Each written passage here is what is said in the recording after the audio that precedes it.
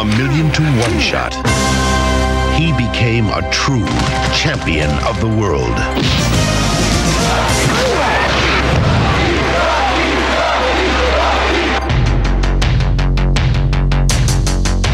Now, the glory. Because of the continuous violent blows to the head, the effects are irreversible. The crowds. My husband is retired. He has nothing more to prove. And the money are gone. You lost millions. Look, I still got my place in the old neighborhood. His title is in the hands of a new champion. He might win a few fights, but he's no Rocky Balboa.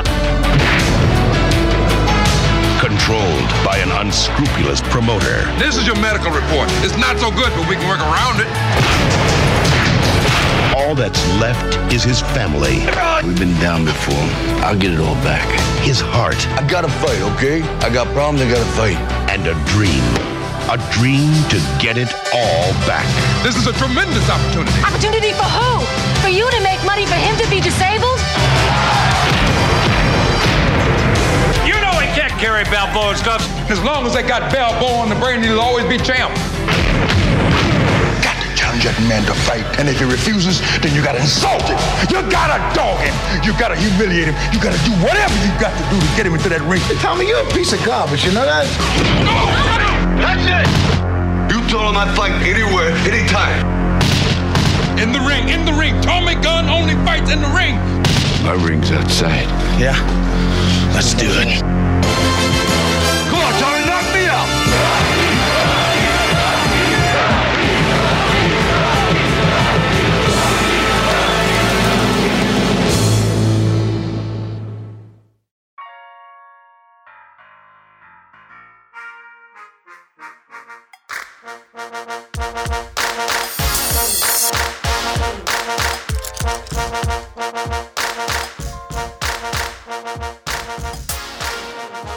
All right, we're back with Rocky V. It has been a very fun run watching the first four Rockies. This is a bit of a transition for the franchise, and it was never even meant to be the transition point because with the storytelling of Rocky V, it enables them to make Rocky Balboa and then the Creed series with the Rocky Balboa character. It's a little bit more seamless because of Rocky V. But that doesn't mean that Rocky V is necessarily good. And also that wasn't really part of the plan. Like this was going to be the last movie in the entire franchise. And, you know, when you watch back, in watching back, I really watched this and go, wow, Rocky Balboa actually had to happen because this movie is not everything that he had hoped it would be to close the chapter on the Rocky Balboa character.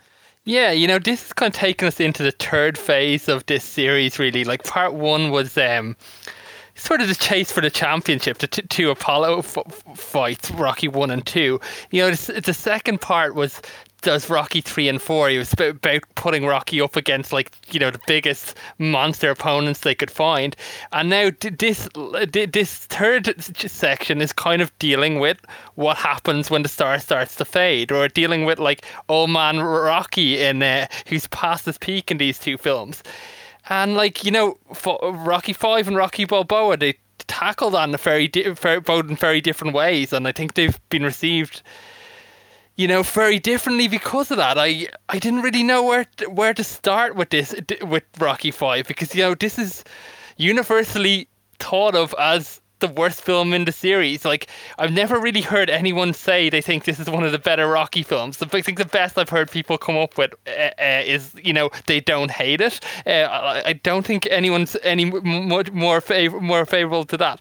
And I guess really what I was thinking about was that, you know, I probably watched this movie more than any film I claim not to like ever. Like, I've seen this movie a lot more times than a lot of films I do like. I think part of that is just because of what you said on the last episode, in terms of, you know, just growing up at a time when there was so many more ways to see it. You know, I was born in 1985, so this movie, like, was on TV the whole time throughout out the 90s, you know, during that 90s period. And that was, like, kind of a time when you would just flick through the channels and see what was on, try find something to watch. You might stop, see Stallone and go, oh, Rocky, good. And then you'd be like, Rocky 5. And you'd go, it's better than nothing, and you'll sit and watch it. And, I think probably a lot of the stations, just a lot of TV networks, just because it was the most recent one in the series, they paid out their fees to broadcast it, and then they just used it again and again because it was something that, people would watch. And I guess people did watch. I said it myself. I watched it a ton of times, and that kind of got me thinking, like, is this film better than we thought? With a little bit of distance, if we look back on it and view it a bit more favourably, like on paper, it looks like a winning formula. You have John Avildsen back as the director for the first time since the first movie. You've got Bill Conti back on music, and Burgess Meredith coming back to reprise the role of Mickey for one last time, and pretty much a classic story, and the old champion taking a young prospect under his wing and trying to guide him. It feels like it should work on paper. But I say all that to say this, we're now 30 years on and I still don't like this film one bit. I'll save this for the question segment, but like you said, there is something to work with here when it comes to the story. I think there are elements of the story that they quickly go through that don't quite make that much sense in order to get to what the meat of what they want is. But there are parts of this that I think could have been excellent. But it's like 14 years after the first film. Sylvester Stallone isn't the hungry filmmaker actor that he was. He is an absolute gigantic star. But that star is fading at about this point, and I'm sure his life, and this is something that we don't really talk about. Sylvester Stallone's life, there was turbulence involved. We mentioned his marriage to Brigitte Nielsen, his first wife, who is Sage's mom, and then there was Jennifer Flavin, who is the model. And so now, you see Stallone now, he's in his 70s, and he's the family man now.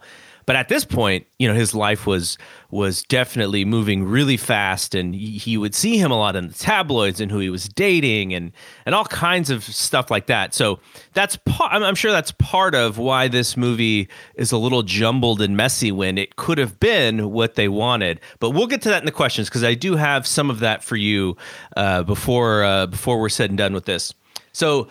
No, go ahead. Yeah, just what you were saying. Like, I think Stallone himself said that, he didn't really know what to do with the Rocky character at this time. He was like, and I think part of that is the reason why he brought Avildsen back on board is just because he had so many different irons in the fire, as you were saying.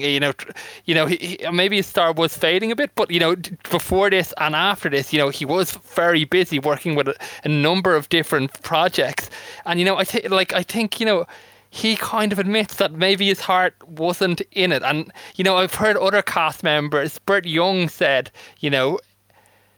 we all essentially took the money and went on our way. And it kind of has that feel watching this film. It's almost like, somebody working their notice period in a job where, they're giving it their best shot, but they know it's not building to anything and their heart's not really in it. Yeah. And that is so funny that you mentioned Burt Young, because when we get down to some of my favorite parts in the movie, he's basically a one-liner machine in this movie rather than, didn't do a ton of acting in the movie, but he's like a one-liner machine. So he does provide some of the funnier moments that, I think the movie needed for me to not hate it as much as I should have, being that I'm such a fan. But yeah, I think you're right about that. I don't think Talia Shire is very good in this movie, and she's an excellent actress. I think Talia was doing The Godfather 3 at the same time as this, and she was flying back and forth between Europe and America for filming, and I think that took its toll on her from everything I've heard, that she was extremely tired doing this film, and probably felt just like the end of a long journey of the Rocky series at that point for her. Yeah, interestingly, she plays such an antagonistic role in this movie too. It's just like even Crystal and I were watching it, and Crystal's watching these movies for the first time, all in order. And she made a couple of comments about like, why is she so mad at him? Like, what's the deal? Like, and so I don't know if they meant it that way, but she definitely sort of almost played an overbearing, like motherly role for her own husband, which was kind of interesting. But okay, well, let's get to it. Let's lay out the story here. We'll do the story. We'll talk about a couple of the new characters that are in here and give a little bit of history of those. We'll talk about our scenes and our quotes. The whole sort of training fight scenes and the music is a little bit differently done in this movie. We'll talk about all the facts that you can find on the internet. And this movie was supposed to end in a specific way that it didn't. And then we'll go through our questions and pet peeves before we give our MVP. So we start at the beginning, the old montage that we've learned to love and probably hate at the same time. Going back to in Rocky IV, they started with the Eye of the Tiger song, which we wondered if it was just so they could put it back on the soundtrack. And go back to more of a classic montage with the Rocky IV, Drago and Rocky montage. And interestingly, this is almost too big of a thing to be a pet peeve, but the movie basically starts with Rocky being in the shower right after the Drago fight. I didn't need the naked silhouette of one Sylvester Stallone, but I mean, he's jacked, he's in great shape, and he is having trouble calming himself down. His hands are shaking, his whole body's shaking. Interestingly, he does not have a towel on to maybe heat him, to give him some warmth. But Adrian notices that there's something going on with him. He accidentally calls her Mick. And so something going on. Rocky, we're leaning towards a possible brain damage situation with our favorite character. But they fly back home. And when we last saw young Rocky Jr., he was about 8 or 9 years old, I'm assuming. And out comes this 13-year-old child who looks absolutely 100% different from the what we knew as Rocky Jr., played by Sage Stallone, Sylvester's own son.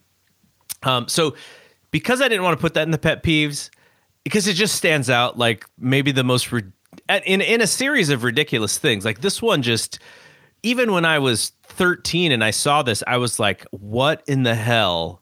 Like the way that they aged him was just lazy, so bad. Well, just like we talked about the timelining a little bit in the last one, but this one, it's definitely way off, because like there's no way to interpret this other than this is picking up directly after Rocky coming back from Russia. Like, and they see a few parts throughout it where maybe they cut out a few months here and they're just showing you further on down the line. But Rocky's talking to Adrian and he's saying like, oh, I'm just coming off my one of my biggest performances of all time. So like in this storyline, this is meant to be just happening just after the Drago fight. Talia Shire looks radically different than she did in the previous movie. Yeah, 5 years. She's 5 years older. Obviously, the son has aged, as you said, like 3, 4, 5 years. And then like the other one for me, which is just like stuck in my craw a little bit, is just like it feels like this whole new heavyweight scene has appeared. Mm-hmm. Where like you've got this Union Cane coming up, and like just out of nowhere, it's just like and like they're talking about like there's no challengers and all this. It's just like if Rocky's stepping aside, like shouldn't people be talking about what about Drago, who just took him in this life and dead battle? Like they're talking about this paper champ, like getting his shot at the title. It's just like it doesn't really add up. There is a lot of interesting things about how the media and boxing in general portrayed in this film. In some instances, I really like it because it feels a little bit more reflective of how boxing really is. And in some of it was just like so over the top. So we are introduced to George Washington Duke, who is a Don King knockoff, all the way down to the catchphrase. Oh, okay. Like, I do not like this character at all. Don't get me wrong. I love Don King, but I love kind of how the Rocky series does this. Usually with these little nods, you could talk about say we spoke about the Ali influence on Apollo, or maybe the Freddie Brown influence on Mickey and things like that. To me, this is just too on the nose. It is just like they got a guy and told him, play Don King.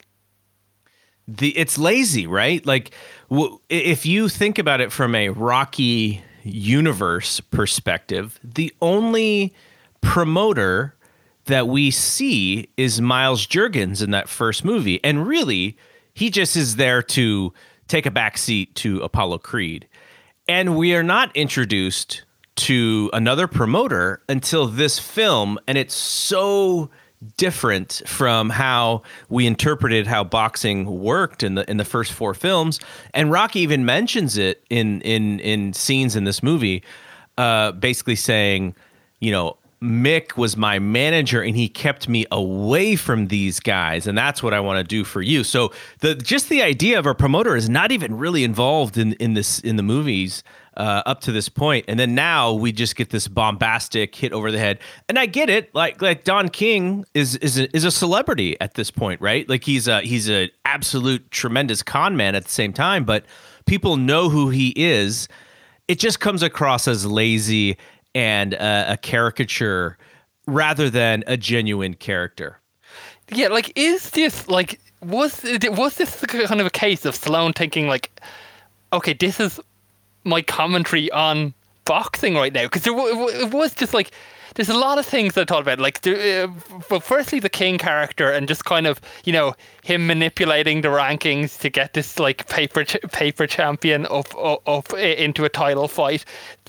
Like the things about certainly like it's very known about Don King is like giving guys big cash advances to try to lure them away from his promoter, lure them away from their current teams, and things like,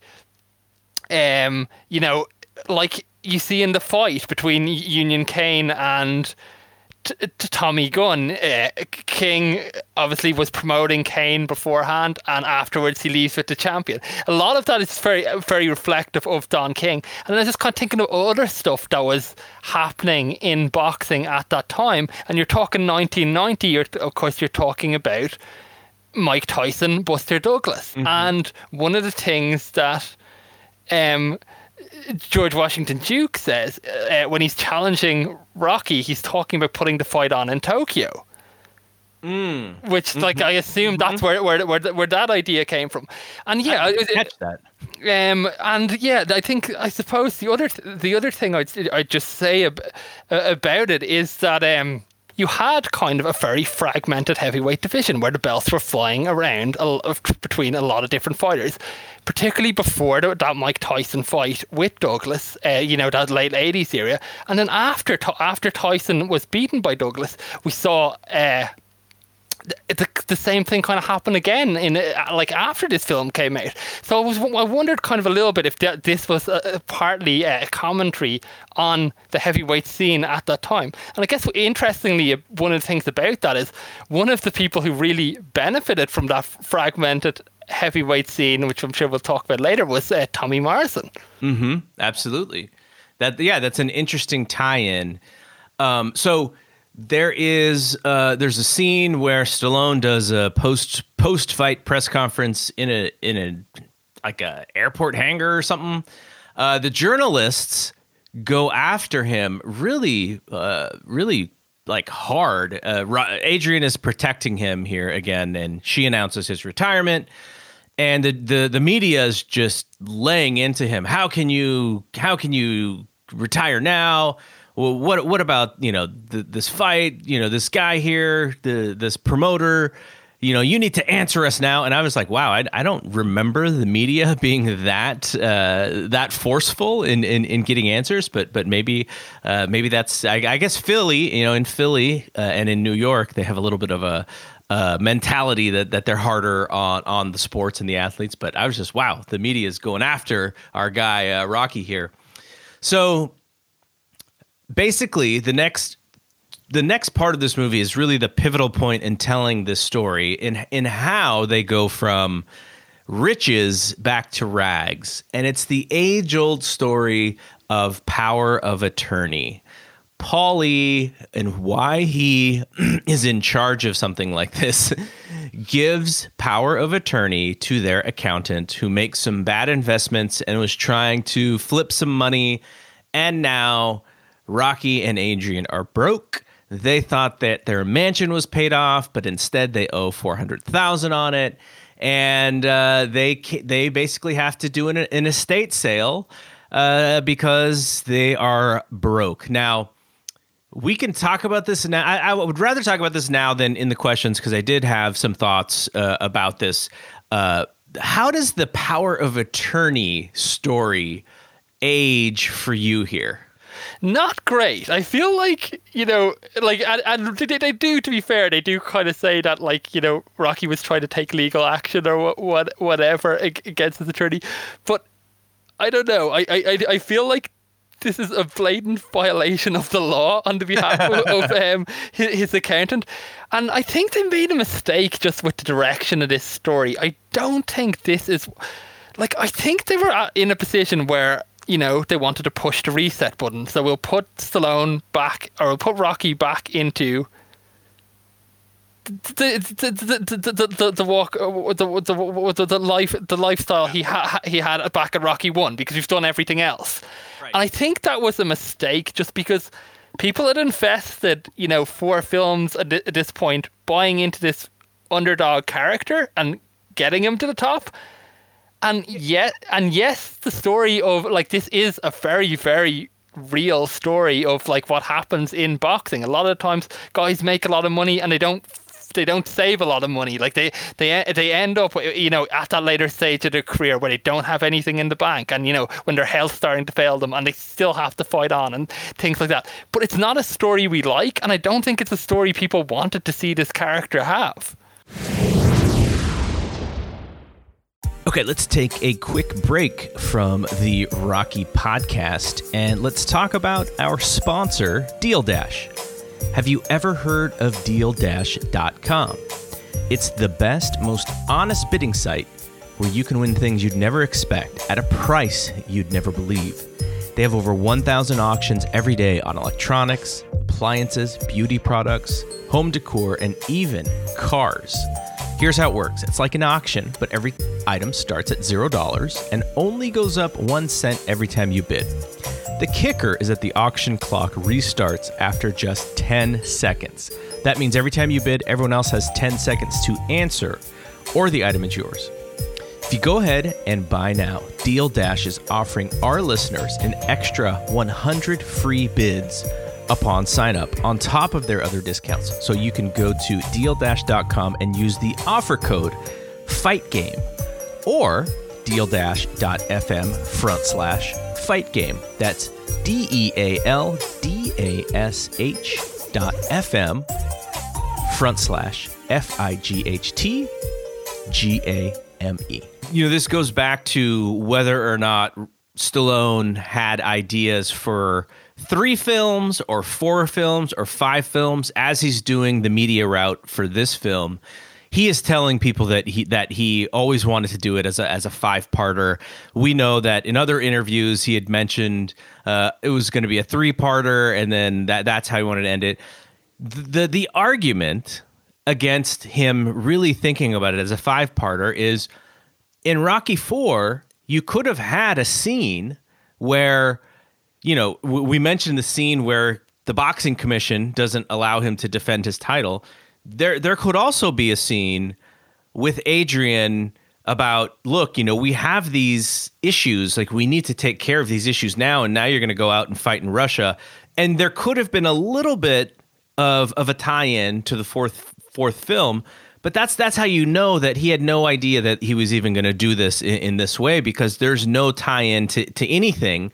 It would have been a nice, easy thing to do to make this scene make sense. And so that is another pet peeve that I didn't really want to handle into pet peeves, because it was kind of too big to just be a pet peeve. It's a real flaw. It's like a fatal flaw in this film. So Rocky can't fight because he's not going to get licensed, and he can't do any commercials because he has a record from his days being a leg breaker. Another thing that kind of is frustrating, because he was doing commercials and he still had the record of being a leg breaker. And in Rocky 2, he just sucked at them. And he'd been doing commercials in Rocky 3 and in Rocky 4. We saw the entire opening to Rocky 3 as him on the cover of magazines and pitching things and stuff. So that doesn't really fly either, but that is those are the flaws so far. So Rocky, because he is back home, and because he has to show us that he is not the same Rocky from Rocky 3 and Rocky 4, he decides to put on his old clothing, including the hat from the first Rocky. He does not bring back the rubber ball that he bounced in the second film, though. I want to see the rubber ball come back. So he meets Tommy Gunn, who's just kind of hanging around trying to meet Rocky, very similarly to how Adonis Creed would do so in the first Creed movie. And very similarly, Rocky doesn't really want anything to do with him because he doesn't feel like he could be a good trainer. And Duke is continually bothering the family. Adrian is speaking for Rocky, and Duke is using that against Rocky to make him feel like, he needs to actually step up and be a fighter again. And Adrian goes back to working at the pet shop, which we only really see one small scene where this happens. And like it's mostly out. They're outside, like looking at it from across the street. There's only one small scene where she's actually in the pet store. Yeah, and then it's never brought up again. And the idea is that she's going to work at the pet shop. Rocky is going to work at the gym. All of a sudden, like, the gym goes from dusty and unkempt and not even functioning, and then you blink your eyes and it's back to being a gym, and Rocky is running it, and he's got fighters. So I don't know how that happens. Like, where did he get all of the fighters from that he's like looking at as prospects? That's also a little bit not mentioned, but that's kind of the scene. But the Adrian thing just kind of goes away. It's there for one scene so she can keep an eye on him, and she's across the street, and it allows her to intercept Duke, who is trying to talk Rocky back in the ring. Adrian comes running across the street. So, another lazy bit of filmmaking. Interesting note here is Kevin Connolly, who is E in Entourage, big time HBO show from several years back. He is a young man in this, and he basically plays a bully to Rocky Jr., and then when Rocky Jr. stands up to him, they are buddies. But he plays a little rebellious kid, and Paulie gets to call him Chubby one time to make fun of how chunky he is. But he becomes E in Entourage and successful actor in television. So Rocky finally agrees to train Tommy Gunn. He puts all of his energy into Tommy, makes him feel like he's a little bit born again. And Tommy Gunn's first fight under the Rocky tutelage is in the same place where Rocky fought Spider Rico. Very quickly, he gives Tommy Gunn his Apollo trunks, which I don't know, those should have been a little bit more sentimental to The Rock. That's one of my pet peeves. Yeah. Rocky Jr.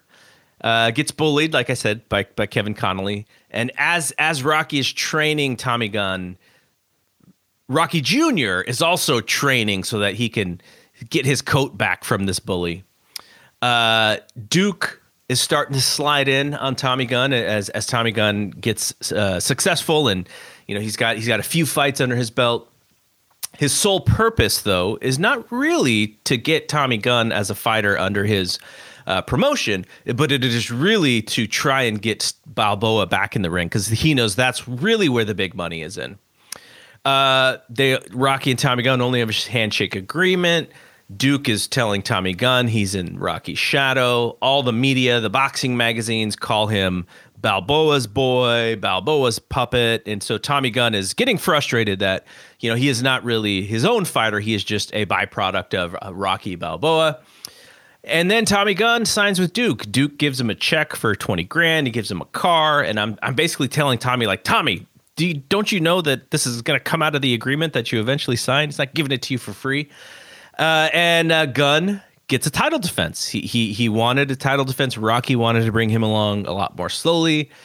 Under Duke, he gets a title defense against one Union Kane, who was George Washington Duke's top fighter. Tommy Gunn knocks out Union Kane, and he wins the title. You see a nice Al Bernstein cameo as one of the media in the press conference after Gunn wins. And basically, Duke says, look, if you want to get out of Rocky's shadow, you got to get him into the ring. And so Tommy Gunn looks for Rocky. Rocky and Paulie are having beers at the local bar. And Duke's like, you got to get him into the ring. And they kind of have an argument. And Rocky's like, no, like, my ring is outside. Tommy Gunn has punched Paulie in the mouth, and that really infuriates Rocky. And Duke basically says, look, dude, like, you can't get what we need in a street fight with this guy. And, you're going to ruin any possibility of having a real fight with this street fight. But for whatever reason, Tommy Gunn is so angry with Rocky. Like, just like, this part also doesn't make sense to me. He's so mad that he has to have a street fight with this guy. And it's just like, kill or be killed all of a sudden. So they have a great fight, great street fight, by the way. If anybody says one positive thing about this movie, the choreography and just the way that they shoot this street fight is really great. It is the best part of the entire movie. So finally, he uses his street savviness. I think Terry Funk is a choreographer on this fight scene. And you see some wrestling moves, like there's a drop toe hold. German suplex. German suplex. There's Rocky grabs Tommy Gunn, twists him around, and holds him and starts punching him in the back of the head. And then Rocky finally wins. And at the end of the movie, after he's just gone through this hellish street fight, Rocky and his son back together again, climb the steps, run the steps to the Rocky statues at the top of the steps, and the movie ends. And one of the ways that you can tell that they really intended this to be the last film, and we'll talk about this when we talk about the movie and the training montages, is the end scene, the credits roll, and it's all photographs from the first four films. So it was almost like signifying, okay, this is the end. This is, you won't see another one of these. And, without actually telling us that, like, that's what that signified to me. We'll talk about that more in a second. One more break from the Rocky podcast to talk about our friends at Bet Online. Sports are coming back, and so are your chances to bet on your favorite teams and events. Major League Baseball is finally kicked off, and there's no better place to start wagering than our exclusive partners, Bet Online. Check out all the odds, futures, and props to bet on, all available 24/7. And with the return of sports, Bet Online sat down with former pro players Eddie George, Harold Reynolds, and 7-time NBA champ Robert Horry, a.k.a. Big Shot Bob. See what they had to say on what it'll be like playing without fans in a series they are calling Fandemic. Visit betonline.ag for all your odds and up-to-date sports news. Remember to use promo code BLUEWIRE to receive your new welcome bonus. That's promo code BLUEWIRE. BetOnline, your online wagering experts. And now, back to the Rocky Podcast. So our new characters here, we have George Washington Duke, played by Richard Grant, who is still working today. I think he's like 76 years old. He was actually in CB4. And yes, he was in CB4. And The Big Lebowski as well. He was also in Crush Groove from 1985, one of the first commercialized hip hop movies. You have young Rocky, like we said, played by Sage Stallone, who died in 2012. His role here was really bad, but there's a scene, I believe it's in the first Creed movie, where old man Balboa is kind of thinking about his life, and there's a photograph of him and Sage. You're supposed to, I mean, it's a two-way thing. If you're a fan, you know that Sage passed away.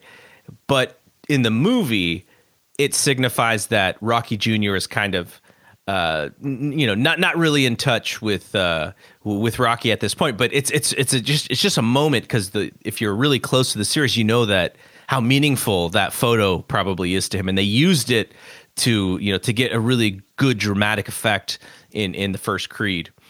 Tommy Guns, played by Tommy the Duke Morrison. You mentioned him before. He gets in the mix after this movie. Tommy would have been up at this point. I think when this movie came out, he would have been a 20-0 prospect. He was the guy who had a okay run in the amateurs. He went to the Olympic trials for the Seoul Olympics. He lost to Ray Mercer. And, Mercer would be kind of a little bit of a thorn in the side, because, a couple of years after this, in his first shot at the world title, he lost to Mercer. He did go on, though, when we talked about earlier about kind of the fragmented heavyweight scene, he did, during that, I think it was 1993, he beat Foreman for the heavyweight title. He had one defense, and then he lost it to Michael Bent. There's a very good documentary on Bent's run as his title on Netflix in a series called The Losers, which I would recommend people check out if they wanted to learn more about that. And Bent then pretty much lost the title in his first defense to Herbie Hyde. Hyde lost it straight away to Riddick Bowe, and then Riddick Bowe had one defense, and then he vacated it. So that's kind of what the heavyweight scene was, just shortly after this movie came out, where I think this movie's kind of playing into what the heavyweight scene would become, and what it had been in the 80s prior to that, where you had kind of titles very fragmented and a lot of different people picking up belts. There's also a documentary on Tommy the Duke Morrison, ESPN. I believe it's ESPN Plus. I think it was like one of their first ESPN Plus documentaries, the 30 for 30, and it is sad, because he is he was propped up as probably better than he was, due in part to this movie, and just due in part to the fact that he was a white heavyweight, and that's historically boxing has always chased that. And then because of his newfound celebrity, he really lives a really sad second part of his life. He gets HIV. And he is one of those people who today you would probably call a flat earth truther or something, because he tried to tell people that he did not believe that this virus was in his body. He was going to heal it because of God, and didn't really believe in science too much. And so his last days, obviously he dies from complications. He died in 2013 at the age of 44. And the thing that sucked about it is, he tried to box knowing that he had it. He had sexual partners after he knew that he had it. So, just a very irresponsible way for him to kind of end it there. But yeah, 44, very young. And, I think most people, when you watch this movie, you see a very young guy.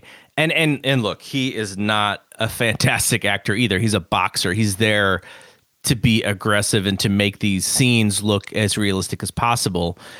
But he does become somewhat of a star because of this movie, even though the movie in of itself isn't reflected on very well.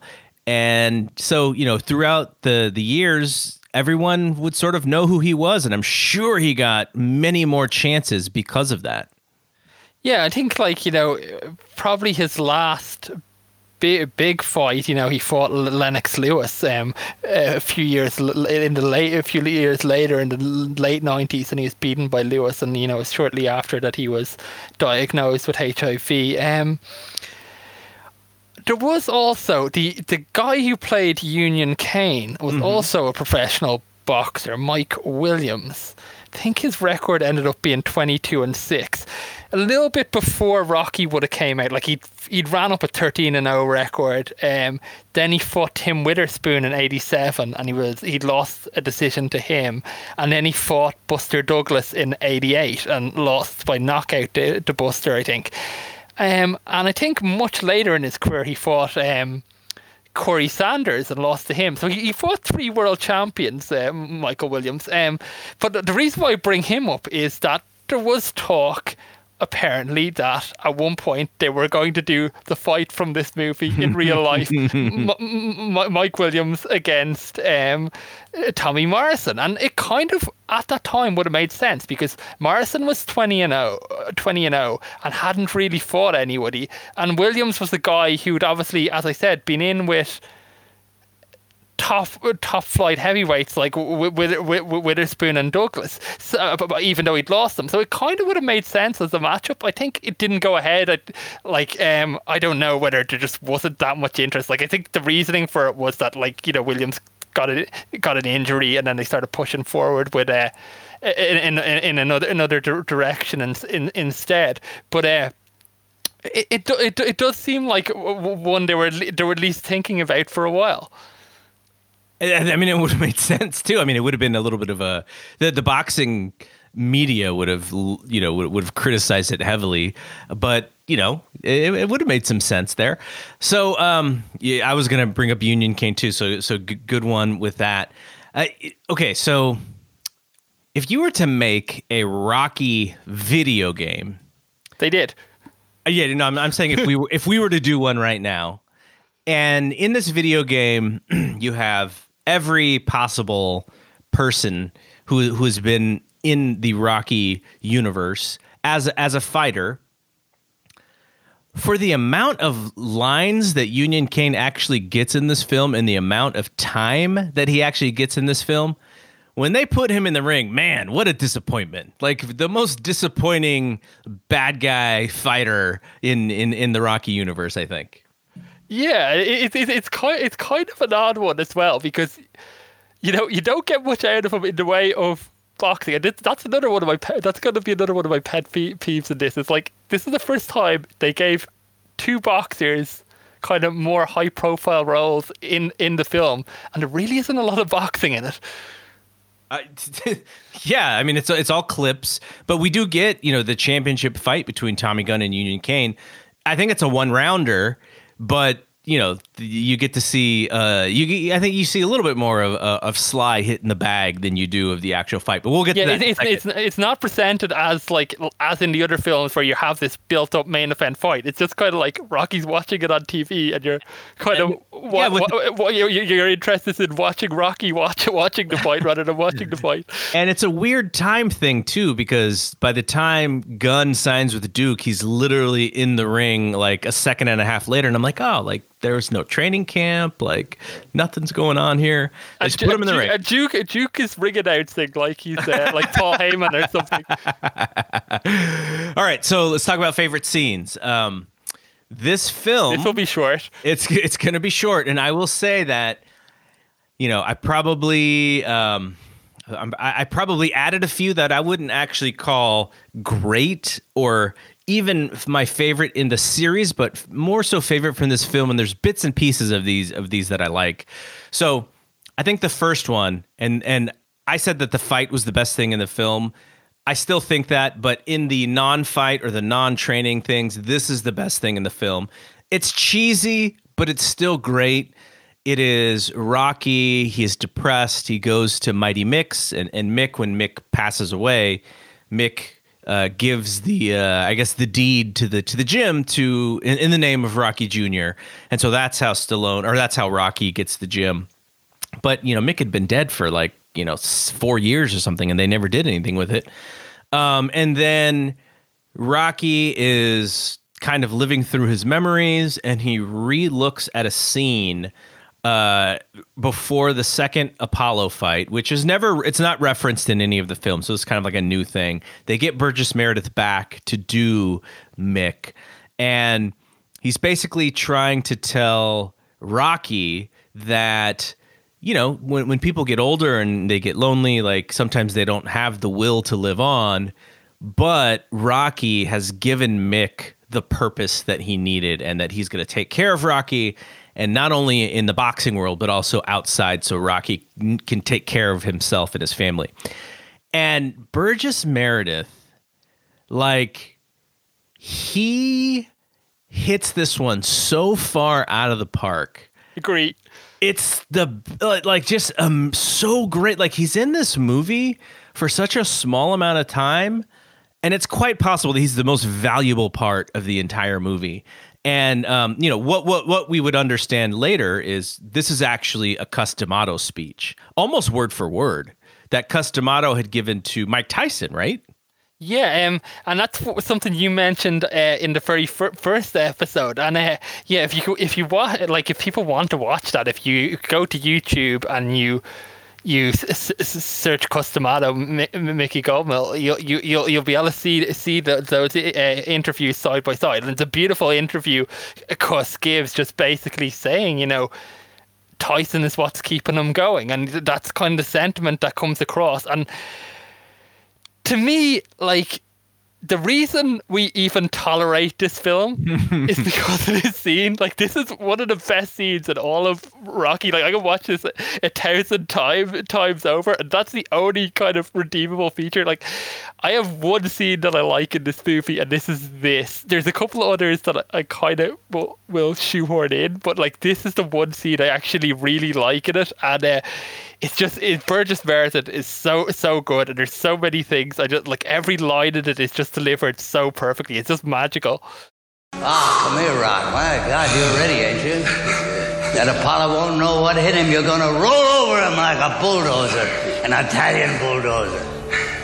Kid, I know how you feel about this fight that's coming up, because I was young once too.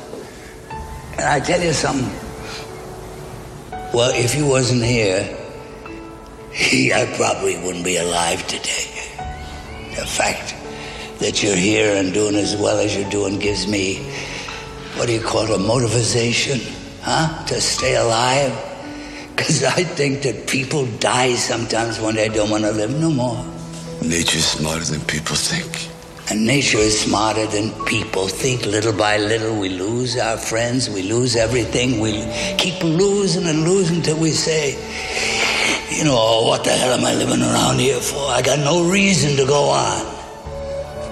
But with you, kid, boy, I got a reason to go on.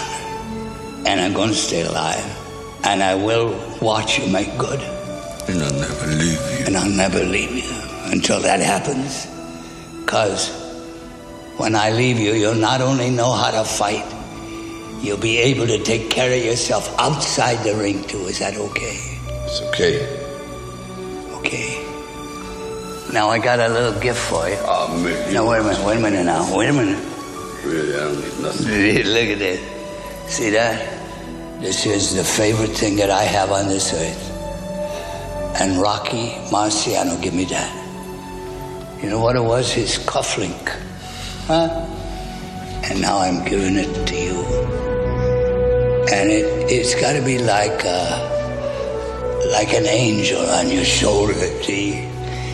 And if you ever get hurt and you feel that you're going down, this little angel is going to whisper in your ear. He's going to say, "Get up, you son of a bitch! Because Mickey loves you." So the second, I have a slight pet peeve with something just being a little bit of a stickler. We'll get to that in the pet peeves, but to show that Rocky is back in where he kind of grew up in Rocky 1 and Rocky 2, we see Father Carmine all over again. And this scene is more like sort of like an ode to the first two films, which is why I like it. There's another thing that I like about it is basically Rocky wants Father Carmine to bless he and Tommy Gunn in their new relationship. Boxing is a tough sport. Please watch over Tommy Gunn as he tries to make it as a champion. And so he basically tells the father that he has a couple of, he wants him to say a few blessings. And he's got two reasons, and he uses one, and then he gives the reason. And instead of using two, he gives B. So he flips. He's like, the first reason and B. So I always thought that was kind of funny. But, they're playing this whole brain damage thing, but that one always made me laugh every time I watch this film. So that's why I shoehorned this into my favorite scenes.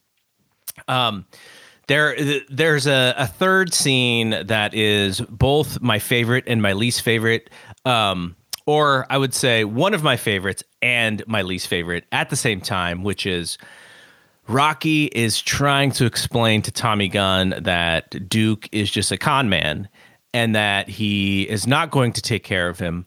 And he's just using Tommy Gunn to get to Rocky. And Tommy Gunn is in his convertible with his lady friend, who, God, she's got to be like 15 years older than him. And Rocky's trying to explain it to him. Tommy just drives off, and Rocky gets like this. Just the sound gives him this headache because he's got the concussion stuff.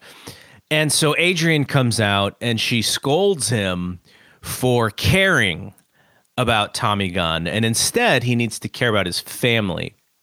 Now, she puts him in his place again, and he is feeling, and he is upset because this thing with Tommy Gunn didn't happen. But in his explanation to her, you really get what the core of this is about for Rocky. He's had everything taken from him, not only the money and the house and the cars, but the sport, and really the only thing that he was good at, which was the whole storyline for Rocky 2, right? Like, he's good at one thing, not good at everything else. And if you think about that, like from a confidence standpoint, from a self-esteem standpoint, if you were really good at something and it was taken away from you, like that would probably send you into a depression. So he's probably somewhat depressed. And so he's explaining this to her. This made him feel like himself again. This made him feel successful. And that made a lot of sense. Doesn't make a lot of sense to Adrian, though. She doesn't have any, she doesn't have much sympathy for him and continues to scold him and kind of puts him back in his place because he is feeling a little bit sorry for himself. So I really like the Rocky explanation part of why he is so bothered by this thing with Tommy Gunn.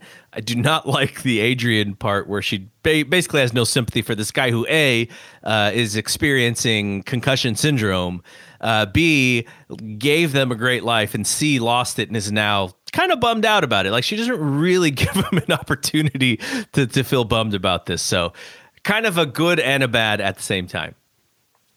And then the last one for me is, we talked about the Union Cane fight, and Tommy Gunn is punching. And I mentioned to you in a past one of my pet peeves with the whole series is that the trainer kind of sets up when the comeback happens in the fight. Like in Rocky 3, Clubber Lang's trainer just has to like go now, and then all of a sudden Clubber Lang just starts beating the crap out of Rocky.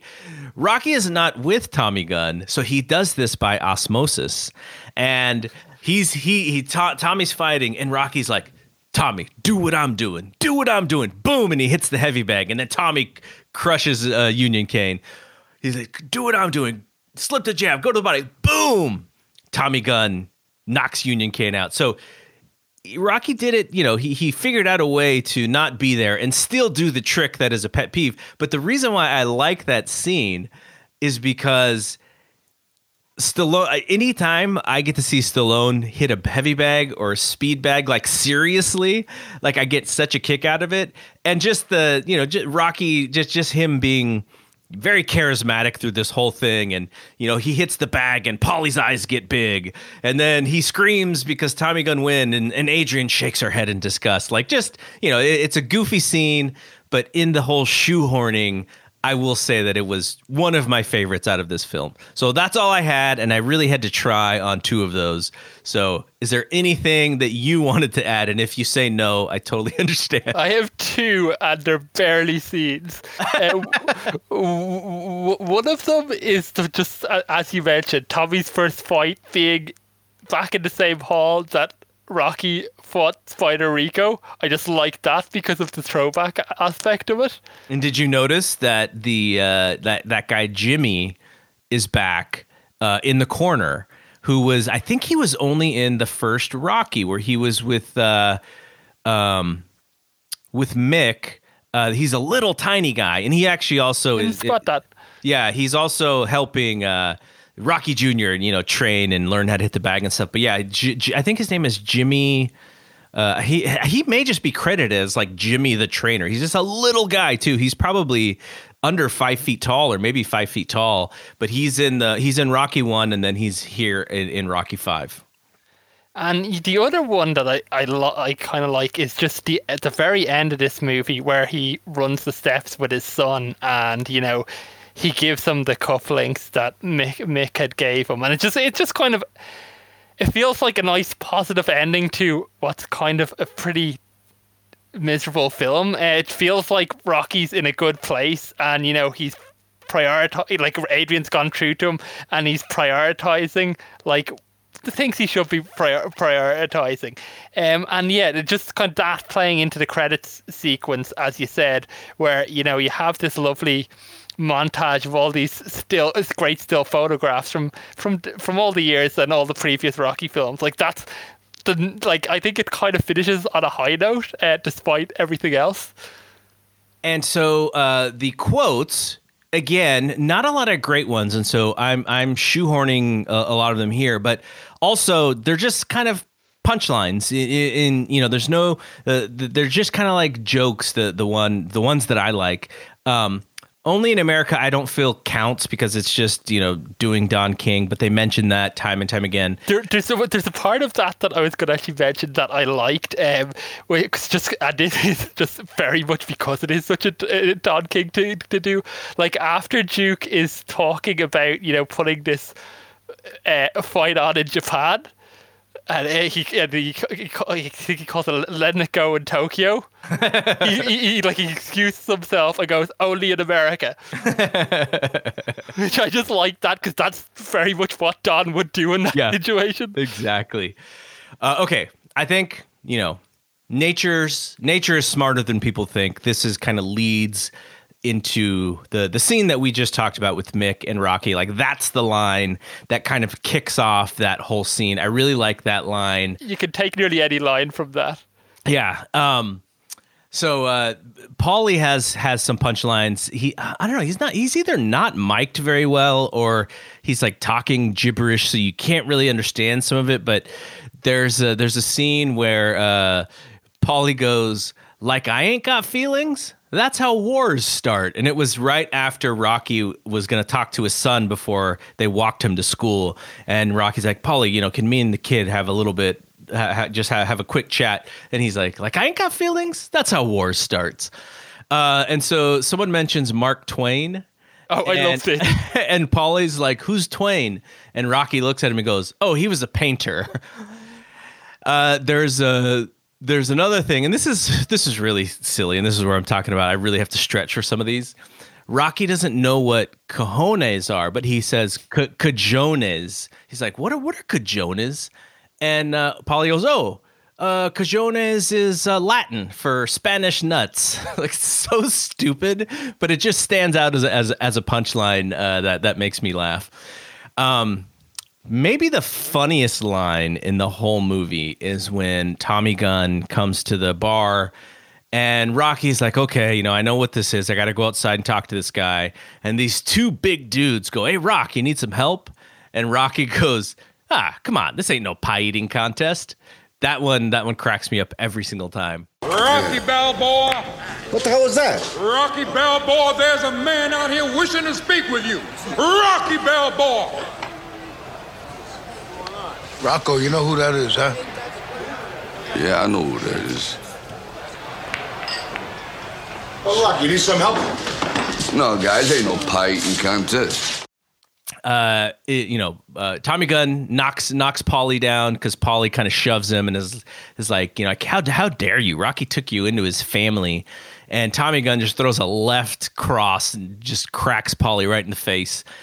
And Rocky looks at Tommy Gunn and he goes, you knock him down. Why don't you try knocking me down? And that kind of kicks off the fight. So I always loved that line. And Tommy Gunn goes, Duke goes, only in, not only in the ring. And Rocky goes, my ring is outside. Hey, man, I would have taken you any time. Hey, Tommy, you're a piece of garbage, you know that? Hey, this ain't none of your business. Ain't none of my business. Come on, Floyd. Ain't none of my business. Floyd, forget about it. The man spit blood for you. Put your head in his own family, and you bring these rat bums around here. Tommy. Huh? Tommy, You got any dignity? Rocco made you your shot. You know that? He's the real champ. You're just a goddamn joke. Now, just get out of here before I break the man. Tommy, come on. What? Break your hand on that bummer. What are you right then, huh? Paul, are you okay? Let go. You should have left him on the street where you found him. Get off me, man. Right out of here, huh? The murder. Get him out of here. Get him out of here. Move on. Get him out of here. Get him out of here, brother. Tommy. Get off me. Now, you knocked him down. Why don't you try knocking me down now? No. In the ring. In the ring. Tommy Gunn only fights in the ring. Get out of here. My ring's outside. Yeah. Let's do it. So end of the film, George Washington Duke basically says Tommy is trash. Rocky knocks out Tommy in the street fight. George Washington Duke's like, you outclassed the bum. And then he looks at Rocky and he sees that Rocky, is a little frustrated with him. And he's like, punch me and I'll sue. And Rocky just throws like this uppercut to the gut from hell that lifts Duke like 5 feet in the air. And he looks at him. He looks at the crowd that's watching this fight happen. And he goes, sue me for what? And then that ends that whole thing. Least favorite line in the whole movie is when young Rocky Jr. is trying to inspire his dad in this street fight. And the one way he does it is he says, he took my room. Oh, my God. I wanted to punch young Sage in the face for that line. But, okay, that's mine. What, any others that you had? There's one at the start when Rocky's talking to the press. What is the press say? Doctors are recommending boxing be banned. Do you agree with that? And Rocky goes, yeah, absolutely. But doctors should never fight. I thought that was funny. Yeah, I mean, Brain Damage Rocky has some good sayings. He has some funny things. And funny punchlines like that where you're just like, sometimes it seems forced, but sometimes it actually is pretty funny. And there's another bit, I think it's when he's walking his son to school and somebody shouts out one of the doors. She's like, I'm whoever's mother. And he used to use his head as a punching bag back in the day. And he goes, oh yeah, it was a nice head. And she goes, yeah, welcome back. Yeah, that's a good one. I forgot about that one. Another one I liked, kind of more serious one, is just when he's talking to Adrian outside the pet store, and they're both kind of going their separate ways, and he says, Adrian, did we ever leave this place? And they can kind of, the traffic is kind of pulling in around them, and she just kind of shouts over and it goes, I don't know. I just that was what, Adrian doesn't have a lot of good moments in this film. I thought that was one of her better ones. There was actually emotion in her voice that had nothing to do with shouting him down or whatever. That was the one where she was just like, that's a good point, Rocky. I'm not sure. And the other scene, she's basically saying stop treating your son terribly. Get away from this guy. Quit being selfish. So And yeah, another one, like the press are like rinsing Tommy for like beating up this paper champion. One of the guys goes, "Fact is, Tommy Gunn was a second-rate fighter with so much glass in his chin. He should have been a chandelier." And then there's a Stu Naham, who we talked about last time. He's not a commentator in this one, but he does play a reporter, and he makes a cut down of Tommy's date there at the end, which was pretty mean spirited, but probably kind of funny for 1990. Not as funny in 2020. Then the last one I just again is when Rocky and his son are they're walking up the museum steps, and Robert says like, "You'll love Picasso," and Rocky just says, "Well, I love pretty much everybody." I mean, that encapsulates the character, right? Like that's like he's just a happy-go-lucky guy, and he, as we see in the first film, he will take hits to his own emotional well-being so that he doesn't become the further butt of the joke, and so he just that's just kind of his mentality. He's like, people can think about me the way that I want, and it's not going to bother, or I'm going to try not to let it bother me. Okay, so the soundtrack to this film is quite different than the soundtrack to all of the others. We talked a lot about the Rocky IV soundtrack, which was actually very successful when it came to record sales and singles. Like, you actually had music on that soundtrack that charted on Billboard. Now, I think they tried to do the same thing here, but it's definitely the weirdest soundtrack. Yeah. But it was pretty much a fail when it came to commercial success, and even in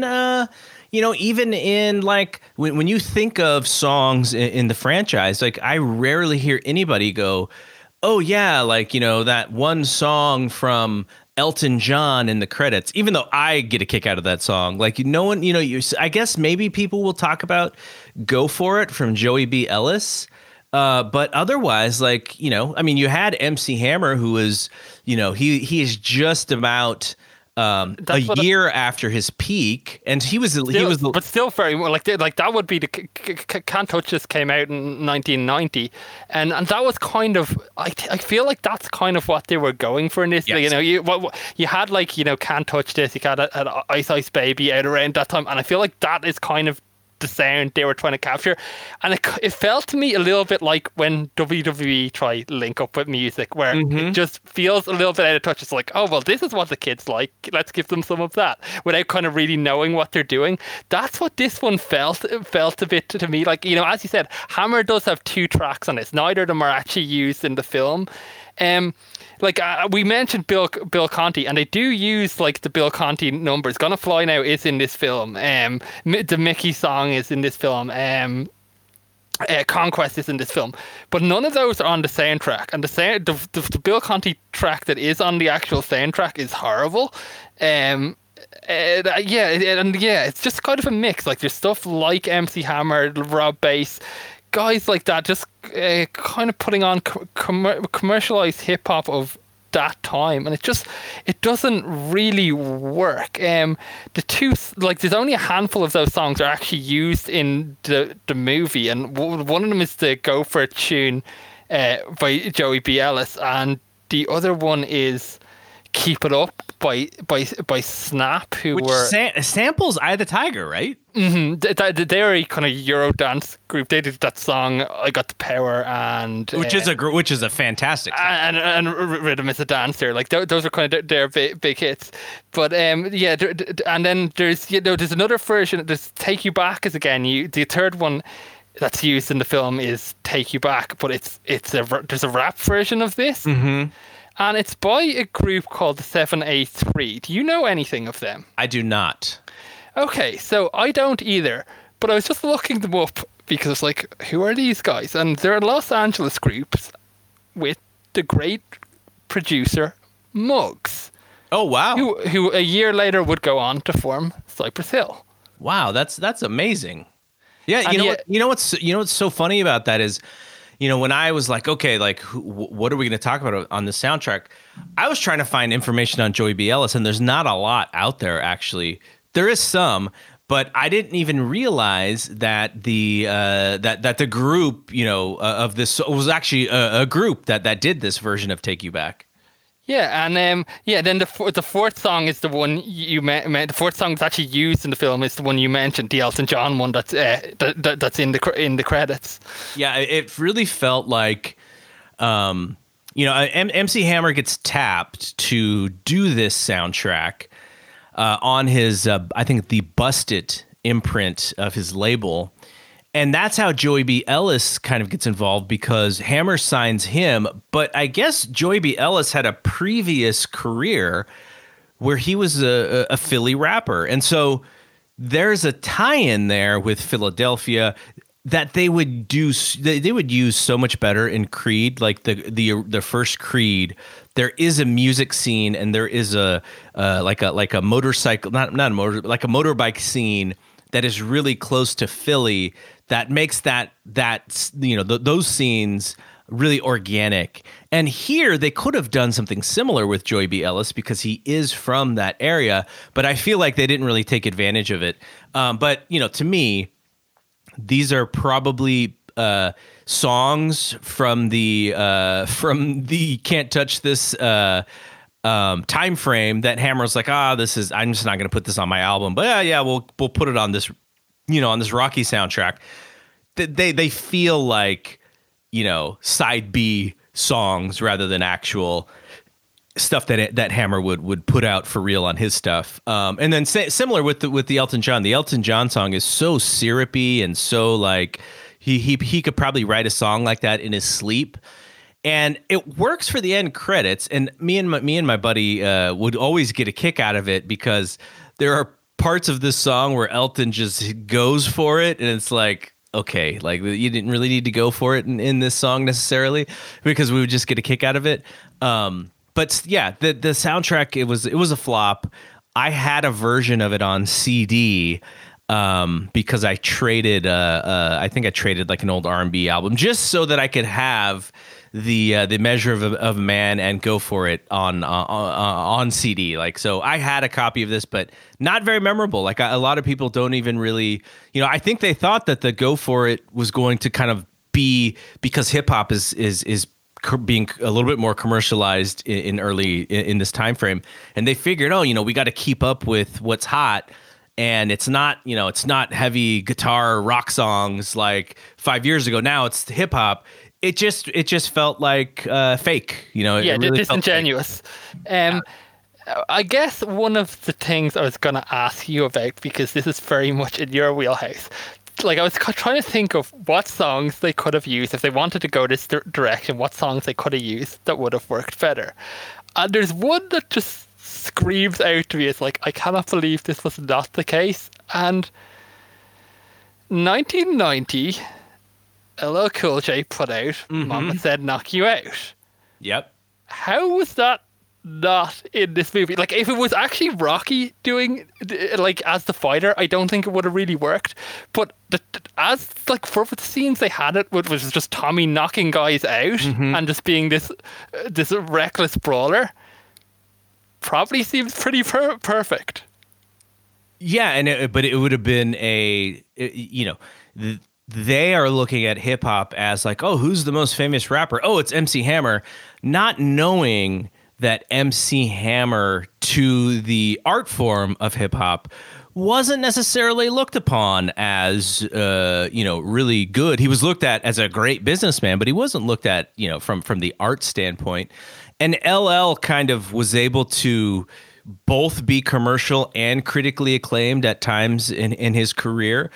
And Mama Said Knock You Out would have been it would have been a great get, but it probably wouldn't have been great for LL for that song to be remembered in this film. So it probably works out better for LL. But you're right that would be a perfect song. But actually, I like Go For It as a song because it does use the line from Rocky 3. And they try and get it over with Sage. a couple times. He says it, when he's with this bully and when he's with his telling his dad. But the problem is that they forced it so much by trying to shoehorn it into the movie as this, lingo from Stallone that it's one of those things where the song isn't organic because you have the song title before you actually wrote the song and you got to write around the song title. I actually like that song for 1990s hip hop and for a montage because it's very montagey, but it's just, it's done in such a commercialized way that, again, like we said, disingenuous. That's the main problem. If they didn't try to, if it was a more organic attempt, I think the song is fine. Like the Joey B. Ellis just did not become a superstar. If he did become a superstar, and this is kind of something you could look back on, then we may think about it differently. But I don't think the song is the problem. It's just the way that this whole movie works. It is just not a... it's not an honest movie in many ways, and I think that also relates to how the soundtrack works. Okay, so let's talk about the fight scenes and the montages themselves. And I think the Go For It montage with Tommy Gunn, what we just talked about, it is more similar to the opening to Rocky 3, where Rocky 3 is just going through a bunch of guys. And, there's the boxing isn't good. It's really just Tommy throwing like these wild punches. And even the boxers themselves, they just look like schlubby guys. Like there's just looks like normal dudes. Except there is on the marquee was Henry Tillman. Did you notice that? No. Yeah, Henry Tillman, who would make the Olympic team over Mike Tyson. Like that's his claim to fame. But he was on one of the marquees, and I was always wondering, is Tommy Gunn fighting him, or is he on the undercard of a Henry Tillman fight? That was pretty interesting. The fact that it's Tommy Gunn, though, instead of Rocky, I think makes this montage not so memorable. I don't have a problem with it, but it's just like a lot of things with this film, it's just not memorable when you think about what a great training montage is.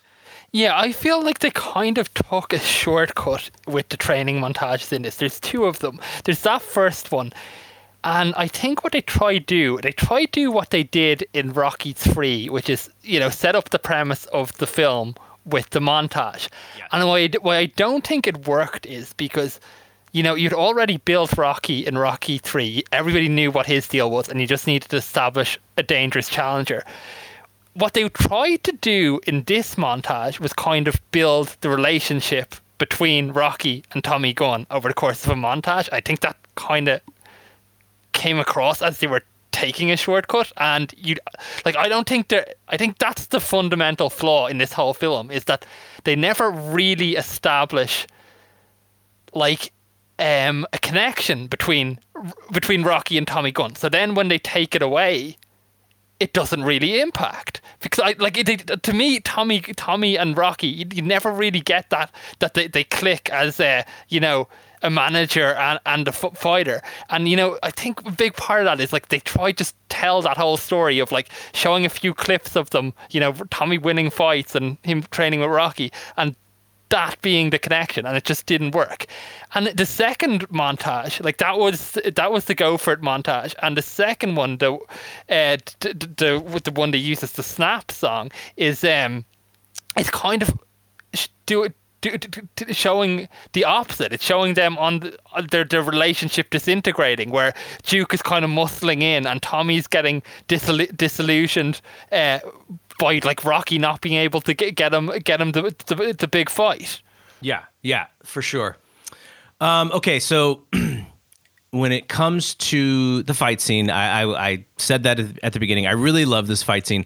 It is actually kind of like, I don't know if you want to say it's 2 or 3, because the way that they show Tommy as this really bad guy is they have Rocky basically beat him 2 times, and he comes back with cheap shots. Yeah, blindsides him twice. And then Rocky looks to be out of it, and it looks like he's gone for, but he sees Mick basically saying one more round, and that inspires him to get up, even though he looked like he was out of it. And so maybe it's 4 fight scenes in general because of the multiple comebacks. And I guess if you do want to have a negative thing to say about it is that part, which is it seemed like they make you feel like it ends a few times, but I thought the choreography was great. The only problem is that it's in the street, it's not in the ring, and I think people really hold that against this scene. It's choreographed really well. It has like these and this stuff's not going to happen in real life. I will have some pet peeves about it in a second, but just as an overall fight scene, I really enjoy this every time I watch it, and it's never going to get the credit it deserves just because of this film. Stallone has said himself that he thought he made a mistake. He kind of recognizes now that what the fans wanted was to see a boxing match. And this was the wrong way to go. I'm kind of the same opinion on that. And that was, I guess, going to be one of my questions for you. And I know that you like the scene, but like Tommy Morrison always kind of made a big play that they should have had a proper fight in the ring where you kind of had the chance to build it up, instead of doing the montages they did, if they had the actual Rocky training montage of him getting in shape to fight Tommy Gunn and then building it up as this big main event fight. Do you think that would have saved this film, or do you think it would have been looked upon more positively now had that have been the case? It's a good question. The problem with doing that is what you just mentioned. Like, we don't even really understand their relationship. And if you're going to have that thing end in the ring with the idea that Tommy is this new killer after we just saw Rocky beat Drago, like Tommy Gunn is not built up in the same way as Drago. He just looks like a young amateur who Rocky is teaching his method. So I think if you do that, you would have to have had the Tommy Gunn character be in 2 films instead of just 1. And maybe in this film, he goes on this dominant streak and it's just the class of the division.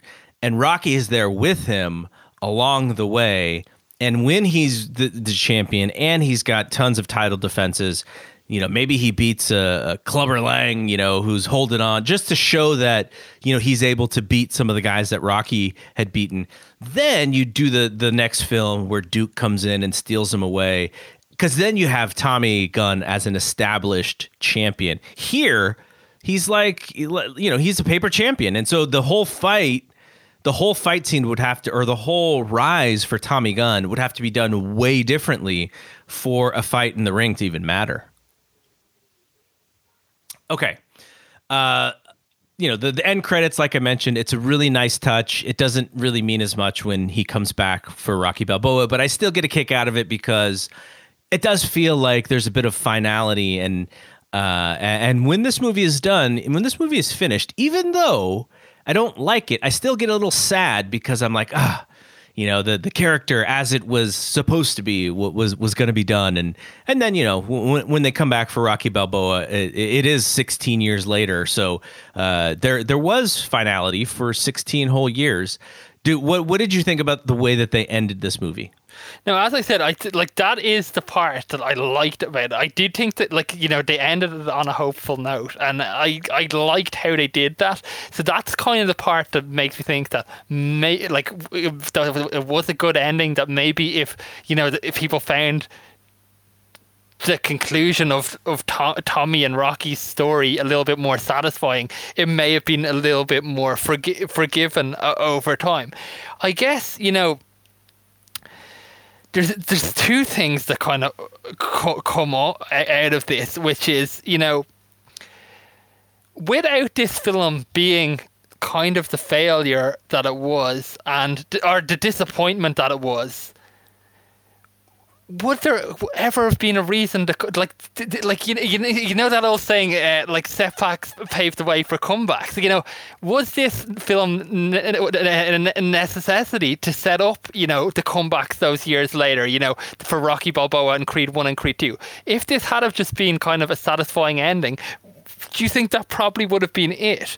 And I suppose the other, you know, going hand in hand with that is like, do you think they learned from the mistakes they made in telling the protege story in this one, and they improved on those on Creed?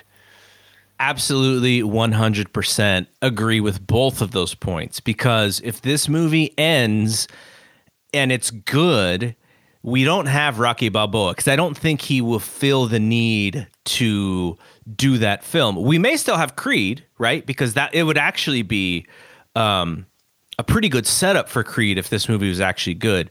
But instead, because it's not, we have Rocky Balboa, which is a good setup for Creed. It is actually a really good setup for Creed. So I completely agree with you. And, you know, that's why I called it in the beginning of the show, I called it a transition, because if you don't have Rocky 5, if this goes from Rocky 4 to Creed, or from Rocky 4 to Rocky Balboa, we would feel like we missed a lot. And so they told some of that story here. They just didn't do it well. Okay, so let's talk about some of the facts of this movie, some of the internet research. Did you notice the national sports page in the beginning when they were talking about that Rocky is broke and that he's you know, all the stuff that happens? Is one of the newspapers is the infamous sports page called The National, which lots of writers wrote for, and I really loved, and also our own friend Dave Meltzer wrote for as well. I thought that was a nice little touch there, just to kind of like, you know, in order to have. You ever talk with Dave about that?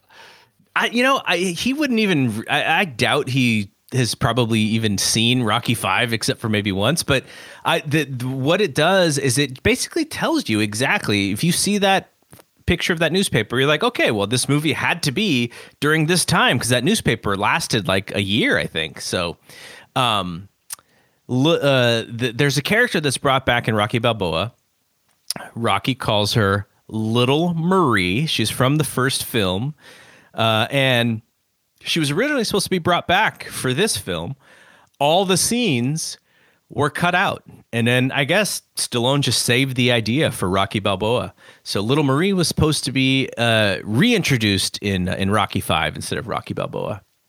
Yeah, I've heard that, and I wasn't able to spot it, but that she is watching the street fight. You know, that's the one part that's still there, that she is in there watching the street fight at the end. But you know, I wasn't able to pick her out of the crowd. I mentioned a thing with Jimmy the Trainer is back. He's sort of like not even mentioned. Like, I don't think Rocky even like says anything to him or about him. He's just there. So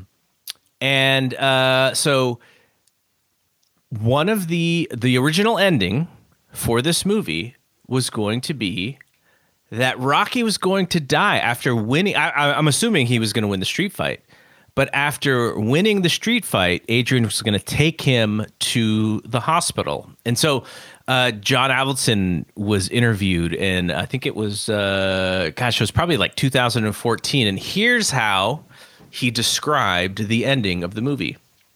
He says, at the end of the movie, he is on his way to the hospital. His head is in Adrian's lap, and he dies because he's taken this great beating from Tommy Gunn. And the last scene of the movie, Adrian comes out of the hospital, and there's the world press assembled because Rocky, he's a big deal, and she announces that he is dead. But as long as people believe in themselves, Rocky's spirit will live forever. And he said, when he read that, he said, wow, what a great way to go out. What a beautiful ending. So they start shooting the film, and a couple of weeks into the shooting, he gets a call from the head of the studio, and they say, oh, by the way, Rocky's not going to die, Batman doesn't die. Superman, James Bond, these people don't die.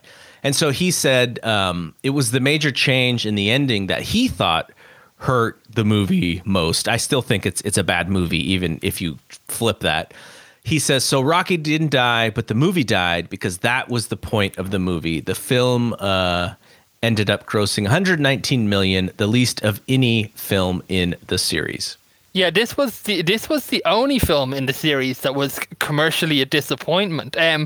But on your point, I think we should thank our lucky stars that Avildsen didn't get his way in that, because I feel like this would be the most hated film of all time if that was actually the ending. Not like because the issue is that like it's not just killing off the Rocky character; it's doing it in a bad film, and people would people would be disappointed in the film and then kind of have to come to terms with it ending with the character dying. Like, I think if the Rocky character was to die in, say, the Creed films, where, the characters had some closure and, they're good films and you feel like the legacy is well established, and I think people would be quite accepting about that. If he had been killed off at this one, I think people would hate it till this day. And it would have meant we would have never got those three great films that followed. Yeah, I probably would have been so depressed seeing that at the theater. And like I've read, have you read you kind of outlined what Avildsen said it was going to be like there. On the Total Rocky website, they have the script for the original screen there, the original scene there, which people can go and read. Have you read that? And like, no, for me, I didn't know it was there. For me, it really comes across poorly. Like, I was just like, this would not be a good ending at all. Yeah. So, Avildsen, he's talked about this movie a lot now, and I think it's because he is so he identifies with that first movie so much. And we've talked about how the second film, he decided that, he had another thing that he chose over it. And he thinks that, that was probably a mistake. And then he comes back for this movie. Now, this is the first one out of the sequels that Stallone himself doesn't direct. And I think some of that, and this is just a guess by me, it's not anything that I've ever read, but I mentioned how Stallone's star was on the descent. And I think some of that was people were basically saying, like, you keep writing this stuff for yourself. It's a one tone thing. And so this was his way of like distancing himself from that and just being an actor. Because also at this time, he was really trying to go away from the action film stuff. Like, you would see him shortly thereafter do some comedies and do Stop some like... I think Stop or My Mum Will Shoot was the very next film after this. Yeah, but Tango and Cash and stuff like that. I think, and I'm not 100% sure of this, but I think they might bookend this film. It's like Tango and Cash was the last one he did before it, and Stop or My Mum Will Shoot was the last one after. And then, into that 90s period, you saw him do a kind of whole bunch of these characters, like the Cliffhanger movie and Demolition Man and Judge Dredd and all the Daylight, all these type of movies which he had kind of mixed results on.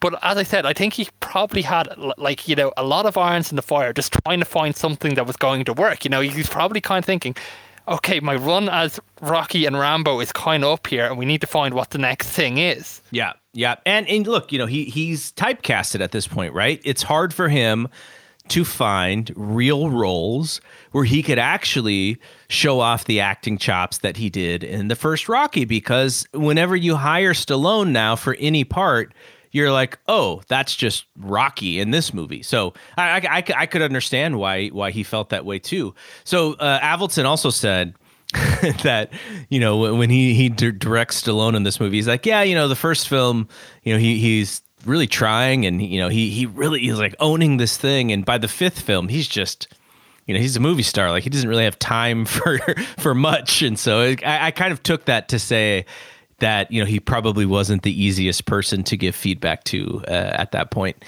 So another thing from Avildsen, he says when shooting the film, he felt that the cinematographer, whose name was Stephen Poster, was overlighting many of the scenes and thus negating the realism of the piece. He told Poster he wanted the film to look more like the original Rocky, which had been lit by James either Crabb or Crabe, oftentimes using a single spotlight to light an entire scene.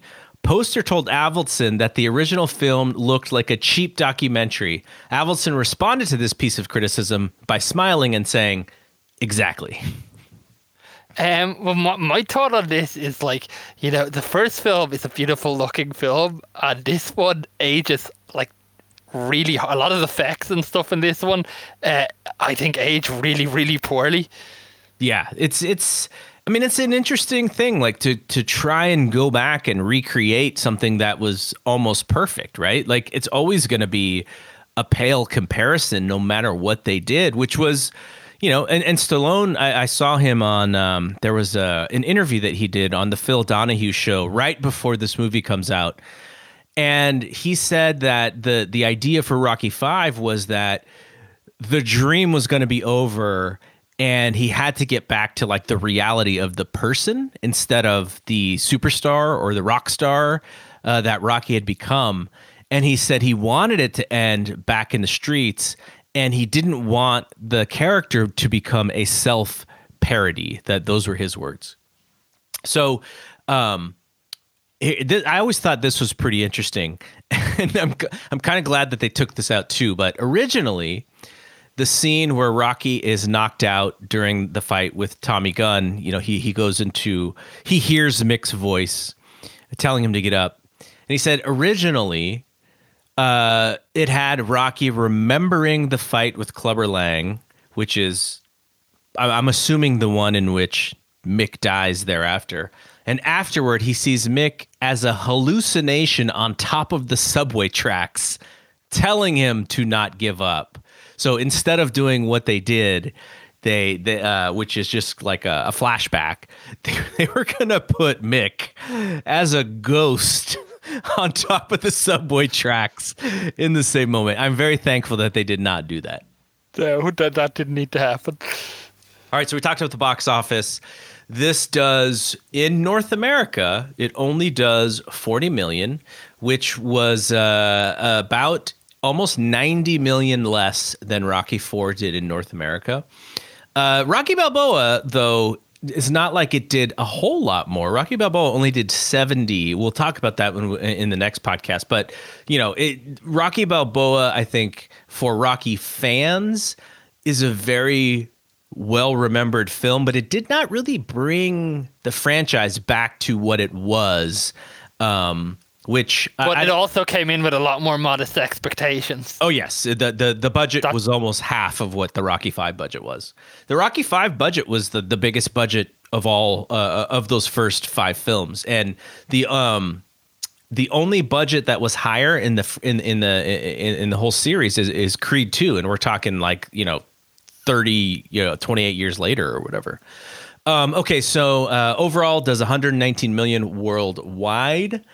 And in other territories, so internationally, it does 79, which is not terrible. So it's almost like the international audience flocked back to see the movie, almost not quite the previous film, because Rocky IV was such a behemoth, and Rocky III as well. But it seems like it was, from a box office standpoint, the international theaters did come back more than the North American ones did.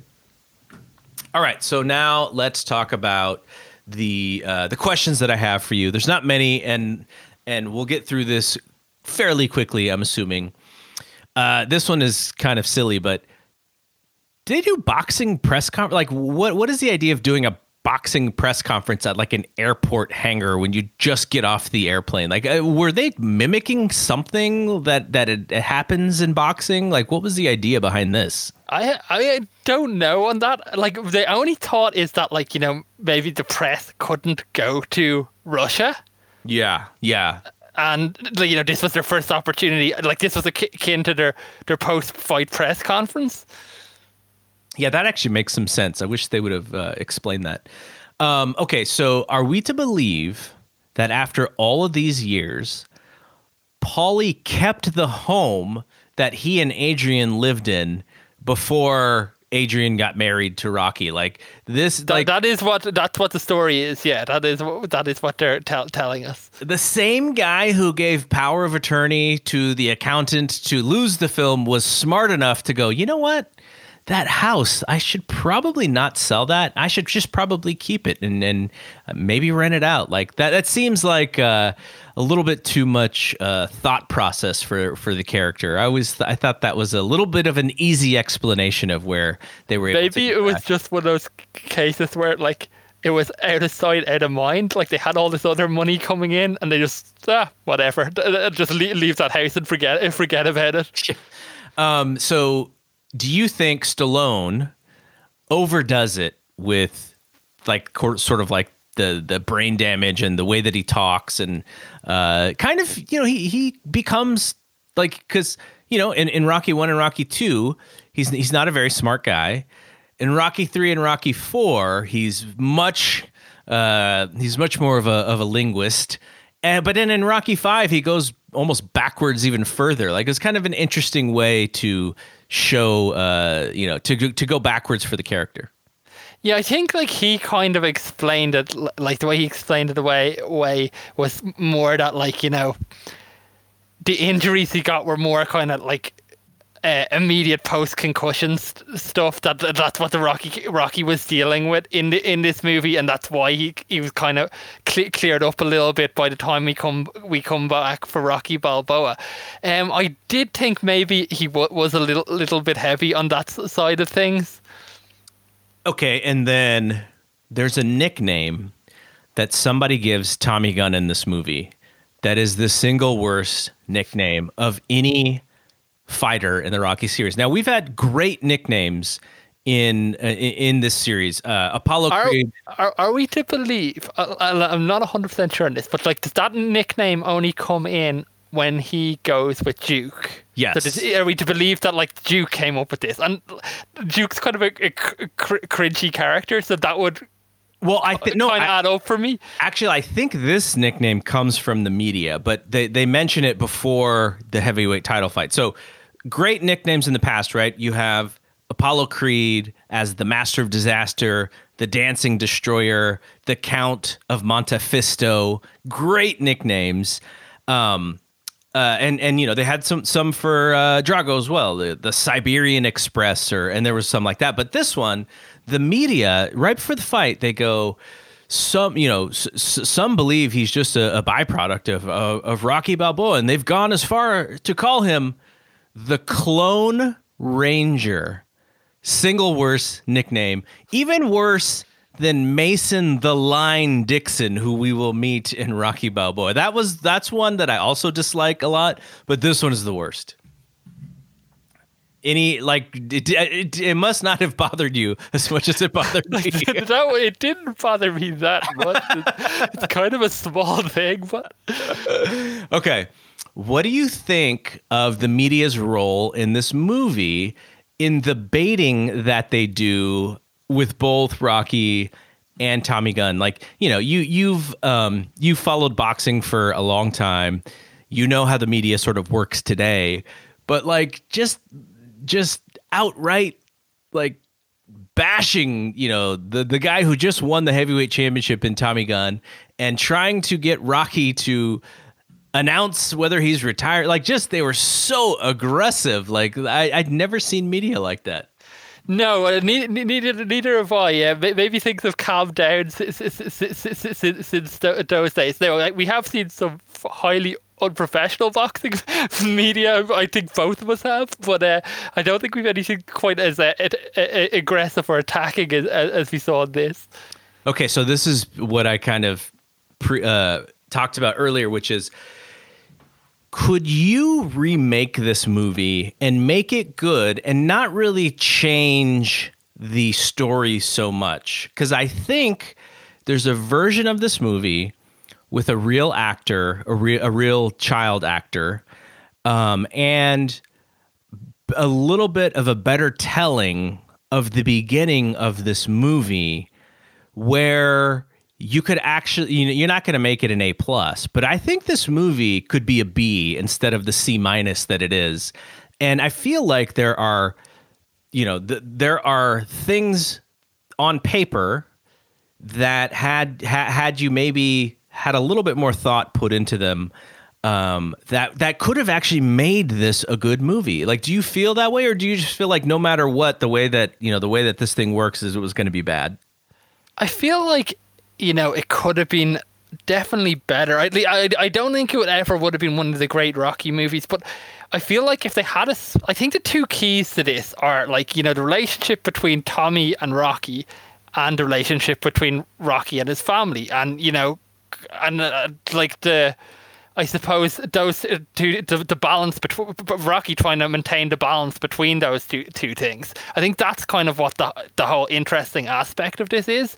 And, had they been able to establish, more of a relationship that you cared about between Rocky and Tommy, I feel like, Tommy's betrayal would have been a lot more impactful, and you would have been drawn into that final third of the film a lot more. Mm-hmm. All right, do you have any questions for me? This is the last film where Talia Shire is in. And, we can talk about the other side of that next time around, but just like as closing out her character, do you feel like, this was a disappointing end for Adrian's character in the Rocky series? She has been like very important throughout it. I feel like, maybe she gets this film kind of sells her a little bit short. What are your thoughts on that? Yeah, I really feel like they used her in an antagonistic way, almost because the other two technically bad guy characters in Duke and Tommy Gunn, they're more like cartoon characters than they are real established, well thought out characters. They're copycats in a sense. And so, you have some weight with the Adrian character and what she means. And I almost feel like they knew that, this character is probably our best chance at getting some depth out of what Rocky's going through. And in doing so, I think it makes her look pretty mean, very annoying, and pretty frustrating. Now, I don't like her character in Rocky IV either, and she's barely in Rocky IV. Like, she's not even really a focal point. And Rocky III, she's actually really good in Rocky III. But, so the last two films, she's a little bit, she's kind of, you could see she's being, not that she's being written out, but her character doesn't mean as much when there's not really a reason for the Rocky character to have this conflict with another fighter, right? Because in Rocky III, she gets him to basically, be okay with being vulnerable. And in Rocky IV, it's not about her, it's about avenging Apollo. And then in this movie, it's not about her, it's about him having everything taken away. So she's such a small part of the 4 and 5 that, I don't know, I think they knew that they still had some weight with her, and so they used it, but she's just such an afterthought to me that it's kind of frustrating. That's one of the things that I don't like, is that her character's just kind of there, and it's not interesting at all. And the other person who's mostly missing in this movie, apart from the very start, is the real Duke. Much needed. He was needed in this film. He was needed in this film. And do you think, like, when Rocky addresses him at the start, he calls him Tony? Yep. And he's in the credits as Tony. So do you think they just felt they couldn't have two Dukes in the one film? Is that why Duke got forced out on this one? Yeah, that's so... WWE thing. That's so interesting. Like, I was always confused about the differences in what they called him, and I never put that together, but that's probably the reason.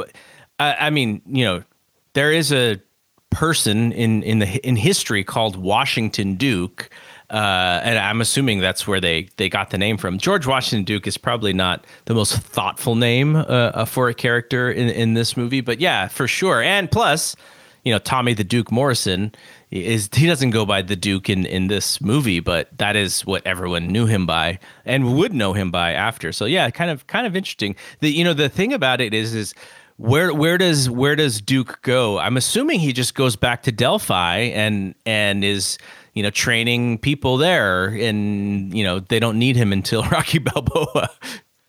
Oh, I have one last one actually, right? And this is only what I thought of at the very end.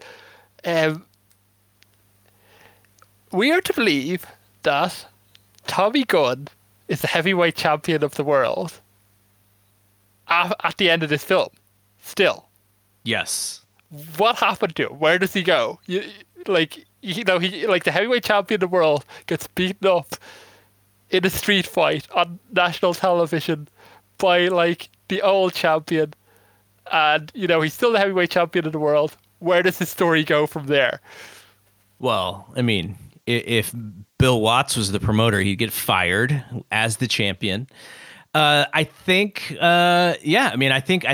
they are setting him up as a paper champion, beating a paper champion. So he probably doesn't have a long title defense, and you can't make money with the guy anymore because he got beat up in a real fight outside of the ring. So yeah, I would assume that he probably loses his confidence and thus loses maybe in his first defense of the heavyweight title very quickly, and then just goes off into the ether of other lost Rocky bad guys like Clubber Lang and Ivan Drago. Maybe that's what happened to him in the Michael Venn fight. Oh my God. Okay, let's talk about some pet peeves. In a movie, which is a gigantic pet peeve, I'm really digging for super specific things here. But we talked about our favorite scene in Nature is Smarter Than People Think. So we are to believe, and Mick says it, he's about to fight Apollo, I'm assuming for the second time. Rocky is so gigantic from looking at his back. It's clear that is not the same shape that he would have been in Rocky 2. Obviously, his body changed. So why didn't they just make that scene about Rocky 3? Is it because in Rocky 3 he already had the cufflink? Because if Mick says, before this fight with Clubber Lang or whatever, it's right before he dies, right? So it would be a little bit more meaningful to Rocky being super sad. But just his body-wise, I could not believe that was right before the second fight with Apollo. Also, maybe because Rocky loses that fight? True. But he does get up ultimately. It's the turning point in his career where, he did have to get up and prove himself that he was actually a good fighter. So, but that's always been a problem with that scene for me.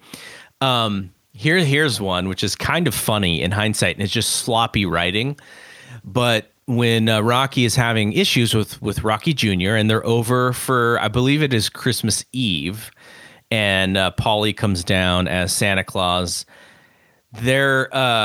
Rocky is so frustrated that his son is not into this Christmas thing with his 3 teenage friends, as if it's not embarrassing. And Rocky Jr. is basically saying this is stupid and stuff. And Rocky goes we did this last year. We had a great time. And unless 2 years have passed, he could not have done it last year at Christmas time because he was in Russia fighting Drago. So just a little, I didn't even pick up on that, but you're right. Lazy bit of writing there. And then the last pet peeve, which is if a television camera is picking up that was going to be mine as well, street fight is happening, and there's a crowd of 100 people, nobody jumps in front of Rocky, and it's just no, you have brain damage. We're not letting this crazy guy come after you. And the cops don't come. How does this fight happen with nobody getting arrested, no cops coming, nobody jumping in front of Rocky and grabbing him and taking him away? It's just allowed to happen as if it's a human cockfight with people betting on who's going to win. No, that was one that to me as well. I was like, this needed to be explained somehow. And possibly, like, I think the best way to explain this was just they didn't put it on television. Like, what did that really add to this? Because at least if that went, then it could just be like, you know, the story was only the people in the neighborhood ever knew about this. Yeah, so the way to get Adrian is someone knocks on her door and is like, hey, we need you over here. Like Rocky's in a fight, instead of, like you said, doing the TV thing.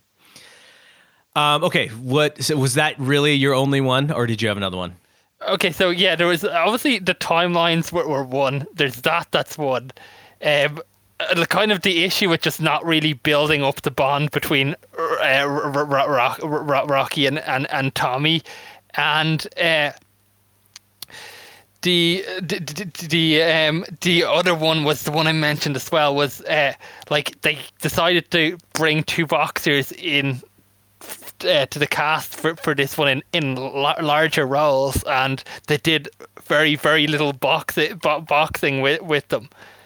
And yeah, one other one that just like, I'm trying to understand Adrian's motivation in this one, in that every time the idea of Rocky being hurt or that he can't fight anymore comes up, she's quick to shout it down. She does it in the press conference, and she does it in the doctor's office. She's like, nobody finds this out, right? And like into the doctor, and in the press conference, she's like, oh no, there's nothing wrong with my husband. There was just just standard issues after a fight. He's absolutely fine. She doesn't want Rocky to fight anymore. Why is she protecting the fact that or hiding the fact that he's injured? Like, the book closer for his career is just essentially saying, you can't fight anymore publicly. Right. So if she allows the public to understand, it sort of helps her argument instead of making her to be the bad guy. Yeah, exactly. No, that's a great one. And that is the type of thing that I think is missing from this movie, which is the explanations for the reasons that things are happening. And it's really, they just leave you to believe, just you make it up. Like, this is what's happening. You create the story in your head, and this is how we're going to go. That's why I say that, like, a lot of this movie is so lazy. Okay, so we get to the MVP. This is a hard one. I look at the MVP in one of two ways. Yeah, me too. And I wonder if you're on the same page as me. So for one, I already sort of teased this one, which is, who's the most valuable person in this entire movie, no matter how much this person's in the movie? And it's got to be Burgess Meredith. He's so good in that small time. And I don't know how much longer I don't remember exactly when he dies, but I think he died around 96 or 97. Like, it was a few years later. Because he definitely looks a lot older, right? Because he's a lot thinner. His face is thinner. He looks a lot older. And it is really, the last time we would have seen him would have been 82. So this is 8 years after Rocky 3. If just pound for pound MVP of this movie, it's him. Okay, that was exactly what I was going to say, and it's just like, you like on a whole, you probably can't give it to somebody who's in one scene. So that's my only reason why not to give it. But like, yeah, as far as like what I enjoyed about this movie is like 100% Burgess Meredith. So who would be the other person that you would think about? Paulie. That's my second one as well. It comes down to it. Paulie is the one who stands up to Tommy Gunn. When Tommy comes to the bar to call out Rocky, Paulie is the one who fights his corner. He ends up taking the shot for it. But it shows that level of loyalty to Rocky. And I think, I said at the start, Burt Young had mentioned that he felt that, and he included himself in this, that a lot of people looked at this one as kind of a cash-in movie. I feel like he was really the one who put his heart into it. If anyone, I feel like Paulie is the character who carried this. And, a big part of that is because the parts that I like of this film are the humor, and, Paulie is such a hand in that. The other part about that, when it comes to the Paulie character, is he sort of takes Adrian's place in Rocky Balboa, right? So Burt Young becomes much more of that confidant of really Rocky's best friend in the further telling of this story. And you sort of see the transition in this film, like in Rocky IV. He is still sort of like the complainer and the selfish person, though he's growing a little bit because he's in Rocky's corner and he's rooting his buddy on. But in this movie, even though he does cause all the problems, he is starting to become that best friend person, and Rocky's right-hand man. Like, you know, in the other films, when he was the cause of problems, it was largely, you know, his fault, or he was, I suppose, like, you know, he was creating the problems. In this one, the problem that came was, like, it was not, you know, there was nothing Paulie did necessarily wrong. He just didn't understand what he was doing. Yeah, for sure. So it is a good movie for Burt Young. I don't know. I mean, again, it's not as much of an acting performance as it is. He's probably got the best lines, and he's written in a way that really is some of the humor. So I appreciate that a lot. And in this film, that's almost enough to win out. So either of those two, depending on what you consider. If you're talking about pound for pound, it's Mick. But if you're talking about a main character who shines, I think it is Paulie. All right, so that's the end of this one, and we will be back for Rocky Balboa, which I will say that when that movie came out and I'd missed the Rocky character for then 16 years, I watched that movie probably, I probably had watched it. I saw it on the first day it came out. I saw it twice in the same day. And then when the Blu-ray came out, you know, I'd watched it a bunch of different times, and then it became the movie that I'd watch while I was wrapping Christmas presents on Christmas Eve. And so that it kind of became that for a little while. But I will say I haven't seen it in about 5 or 6 years. So I will sort of be seeing it with a little bit of fresh eyes. And so I'm really looking forward to that rewatch.